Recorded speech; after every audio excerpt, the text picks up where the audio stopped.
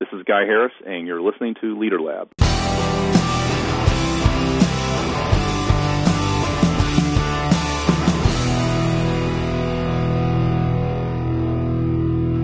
So who are you and what do you do? Well, my name is Guy Harris, and I typically introduce myself as the recovering engineer. And that's because early in my career, I started down the path of studying chemical engineering, eventually become a submarine officer in the Navy, and spent a good part of the first 20 years of my career in leadership, technical-type leadership positions, and learned in that process that people issues were the bigger challenges I faced, much more so than the technical things that I've been trained in college. And as a result, I started studying and developing expertise in things like conflict resolution and communication skills, those kind of things. Turned into a real passion for me, and then turned into a business where now I help organizations grow leaders, build leaders, work through workplace conflict resolution issues, those sort of things. And most recently, I co-authored a book titled From Bud to Boss with my friend and colleague, Kevin Eikenberry. And talk a little bit about what motivated you and Kevin to get together on that project. I know it began as a workshop, if I've got my facts straight, and then it's morphed into this book, which is, sort of a not more efficient way to spread the idea, but a great way to spread the idea additionally. But what started all of this? Well, it's a great question. It started with, and we've got some really good marketing partners that had an idea for a workshop. They approached Kevin. Kevin and I have worked together on a number of projects over the years, known Kevin for something like 8 or 9 years now. And we developed this workshop, the Bud to Boss workshop, because it's not uncommon at all for someone to be working as an excellent technical person or an excellent doer of things in the organization. And because they're so good at getting things done, to find themselves becoming the supervisor or the manager of a small part of the organization, only to find out that the skill set that gave them the opportunity to be the supervisor is totally not the skill set necessary to be the supervisor. And there's a void there in terms of understanding how to grow leadership and supervisory skills when you just kind of get thrust into it all of a sudden. So the workshop was born to fill that need. And as Kevin and I started traveling around working with our clients who had us come on site to do training or do consulting work or coaching work, leading the workshops, we started hearing all kinds of feedback about the value people were getting out of the content we'd put into the workshop. And like you just said, we realized a more efficient way to get this type of message to a broader audience would be to publish a book. And then from the workshop grew the book. And now here we are right on the verge of launching the book into the marketplace. And it's a very exciting thing going on right now. Oh, absolutely. And I think you guys are extremely wise to go after this subject. I mean, if I didn't, then we probably wouldn't be here talking today. But there's really not a lot of literature, not a lot of information out there about that switch. And, I cut my teeth in the sales industry, and I could go on rants for days about wisdom or lack of wisdom of promoting your best salespeople to your managers. But regardless of that, there's still new challenges that individual contributors face when they move into that management and leadership position. But in Bud to Boss, you talk a lot about them. But talk briefly about some of the challenges that those newly minted leaders will face. Well, one of the first things people are going to face is that they got the opportunity to become a supervisor because they're, as I said before, excellent at doing things. And they're probably high-level performers and probably very motivated, very driven people. And most people in that transition place, as they make this change, are coming from this individual contributor where it's really about me and doing my work kind of perspective. And all of a sudden, their performance is determined by the work of other people. And in that transition, they face first of all, some things they have to confront themselves in terms of being able to delegate and turn work over to other people and trust other people to do that work. That's one transition. And another transition is in the relationships. And they're all really interconnected. They get relationships with their former peers. Some places will move people when they move them to supervision in terms of putting them over a different organization, but it's not uncommon in many businesses to become the supervisor of the person you used to work with for the last 2, 3, 4, 5 years. And so there's a change in the nature of the relationship with the former peers. And then all of a sudden you find yourself in a position of being on a peer status with people who used to be at your supervisor's level, even if they weren't your direct supervisor. Maybe they were a shift supervisor that was on a different shift from you, or a department supervisor or a group supervisor that was in a department you used to have to work with, and so you related to them on a little bit more of a supervisory level. They were a supervisor and you were not kind of level, and now you're a peer to them. And then your supervisor, relationship with them changes. Maybe they're the person who used to be your supervisor and you got promoted because they got promoted. Or maybe they were a person who was 2 levels above you and your supervisor resigned or changed jobs, whatever, and you then backfilled that position. So you've moved up 1 level closer to somebody you had 2 levels of relationship barrier with. And all of those dynamics are going on at the same time. And so those are some of the challenges that people face as they move into this new role, a new place in an organization. And that's what we wrote the book about, and that's what we do the workshops about, is to give people some tools and skills to help address those transition issues. Well, and if I could, talk a little bit more about some of those. There's obviously a whole new skill set that people need to learn when they learn management and leadership, and one that individual contributors may not have had the chance to develop. What's the sort of crash course of skills that new managers would need to learn? The crash course of skills are related around some communication strategies. So, one of the things that when you have to just work on your own, you don't always have to be as sensitive to how you communicate or how your communication impacts other people. And all of a sudden you find yourself in a leadership role, and now people are looking at you in a different light. And so how you communicate what it is you want done or delegate tasks, the way you communicate becomes much more significant. So developing communication skills. You start moving into a place where you have to be concerned with the behaviors and performance and results of other people. So that opens up the whole arena of understanding how to influence change with other people. And so that you have to develop some skill set and some understanding of what the change process looks like, how you can coach people through change. And so there's a coaching component in there in terms of speaking with people about their performance and how to do that in a way that's as productive and positive and powerful as possible. You have to learn how to discipline people who maybe aren't performing appropriately, or you have to learn how to help somebody who's performing at an okay level perform maybe at a even higher level. They're okay, but you'd like to see better. So there's this coaching and change. When it's connected to communication, there's performance appraisal and review skills you have to develop. There's delegation skills you have to develop. And those are the big ones. But the list really is, as you said, it's pretty quite large in terms of the things you have to think about as you start working with in a supervisory role. Conflict resolution, another one that just came to mind.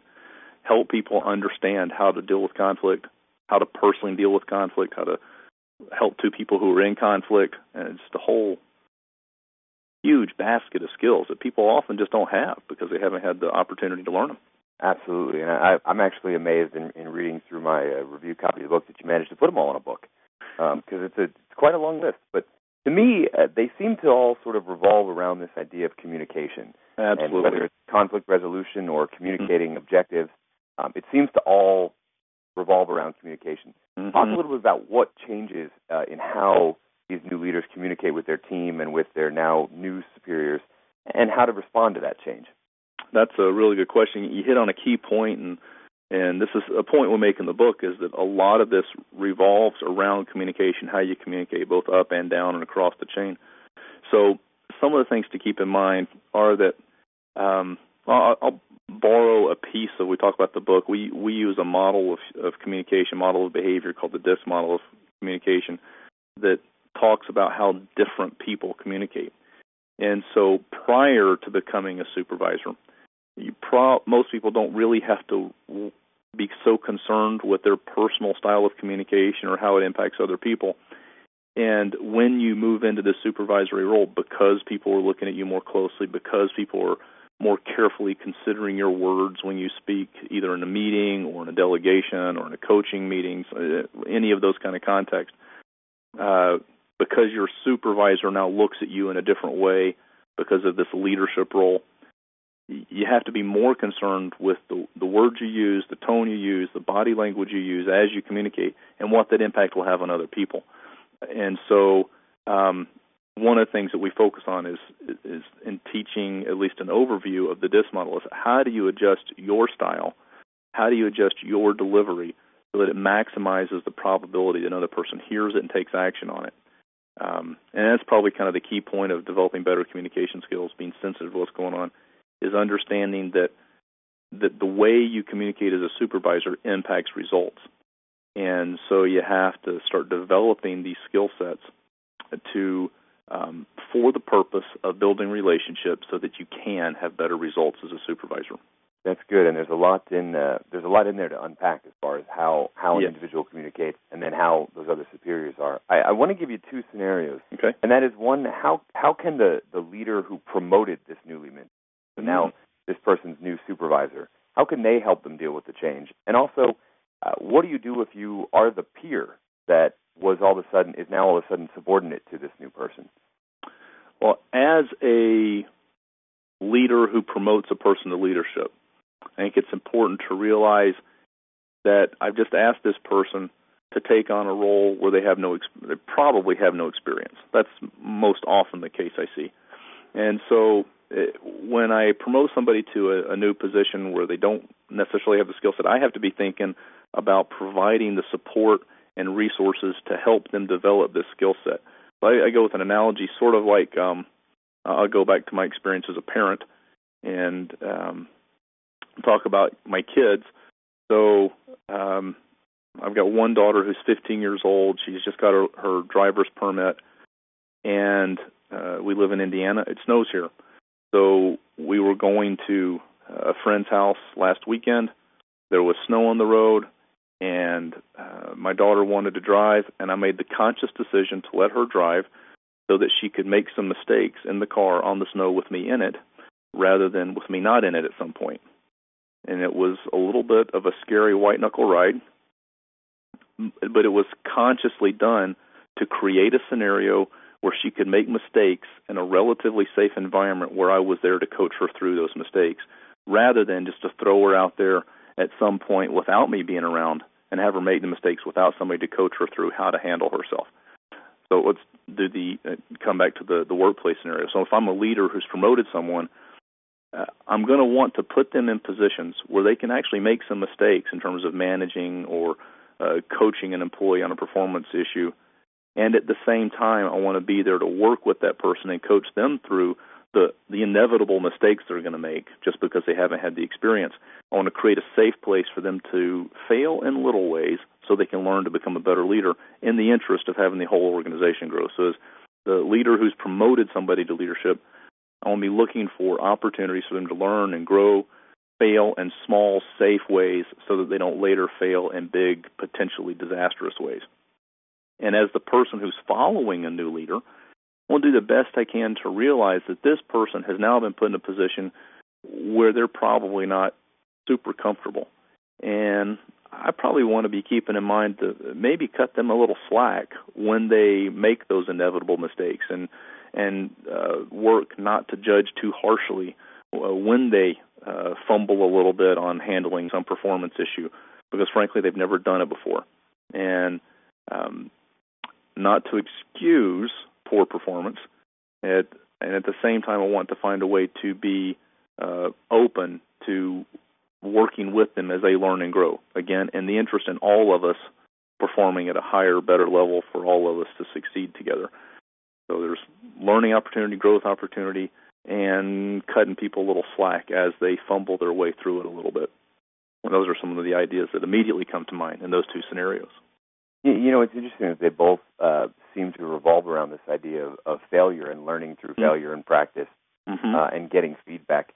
But I feel like we probably don't, at least in corporate America, it may be different in other industries, but in general corporate life, we tend not to be as forgiving with failure, which is likely to our detriment. You agree? I absolutely agree. And one of the things to look at, just in terms of learning theory and how people learn new skills, I would contend that there is nothing any of us does well today that we knew how to do the first time we did it. Nothing. And so if I want somebody to learn how to be a good coach or learn how to make a good call on a tricky business decision, I'm probably going to have to be prepared to let them have a little failure so they can learn at least what not to do the next time. And the key, and here's the balance, is to allow safe levels of failure instead of fatal levels of failure. So an analogy that would come to mind is, let's say I'm a leader trying to drive a process change or a procedure change of some kind. Well, if it's a safety issue where somebody's going to get killed if they don't do well, then I have absolutely no room for failure. That we will do it this way, and I'll be probably very directive and maybe even apply some punitive measures if you don't follow the guidelines in the interest of safety. If it's a more subtle issue, more like a judgment call issue, nobody's going to get killed. The business isn't going to be paralyzed because this decision's made. I'm probably going to want to trust the person to make the decision, even if I think they might make the wrong decision, so that they can learn how to make a better decision. Yeah, and not to destroy my credibility by quoting the eminent leadership researcher Tony Robbins, but there's a lot of truth in the statement that anything worth doing is worth doing poorly until you can figure out how to do it right. Sure. But I think you bring up a good point about finding the balance, and as the leader who just minted the new leader, it becomes important to stay on them and watch and be able to figure out what are the mistakes we can afford to make because they're learning opportunities, and what are the ones we can't. Too often, though, I think we run the risk of playing it too safe and just saying we can't afford to make any mistakes. I think that's a fair statement. So I'll go back to my example of my driving with my daughter. As she was hitting drifted snow across the road, she managed to break the car loose and get it just nearly sideways in the road, which was a little scary at the moment. And at the same time, I picked a route that she would drive that minimized the risk we would meet oncoming traffic. So I made some conscious choices about how we would get to where we were going, knowing that we might run into some problems. And I can't guarantee there won't be a bad situation. I can do everything as the leader to try to put some rails on it to hopefully make it a safe failure. And in this case, it wasn't. Very little traffic, and it was all okay. Well, that's good to hear. You had me worried there. I'm sure you wouldn't have brought up the analogy of something terrible that happened. So exactly. Wouldn't have gotten there right. But it's a great analogy for allowing space to fail and to fail often and have that learning ability that creates the experiences that likely leaders will fall back on for the rest of their life as far as teaching moments. And as those newly minted leaders are failing, they should likely pick up an interesting guide for that, which is From Bud to Boss. But Guy, I want to talk a little bit about you for a second. Okay, what are you reading now, or who are you reading now? Well, at the moment, I've got two books going on. One by a guy named Steven Pinker. I think the book's maybe 8 or 10 years old, called How the Mind Works.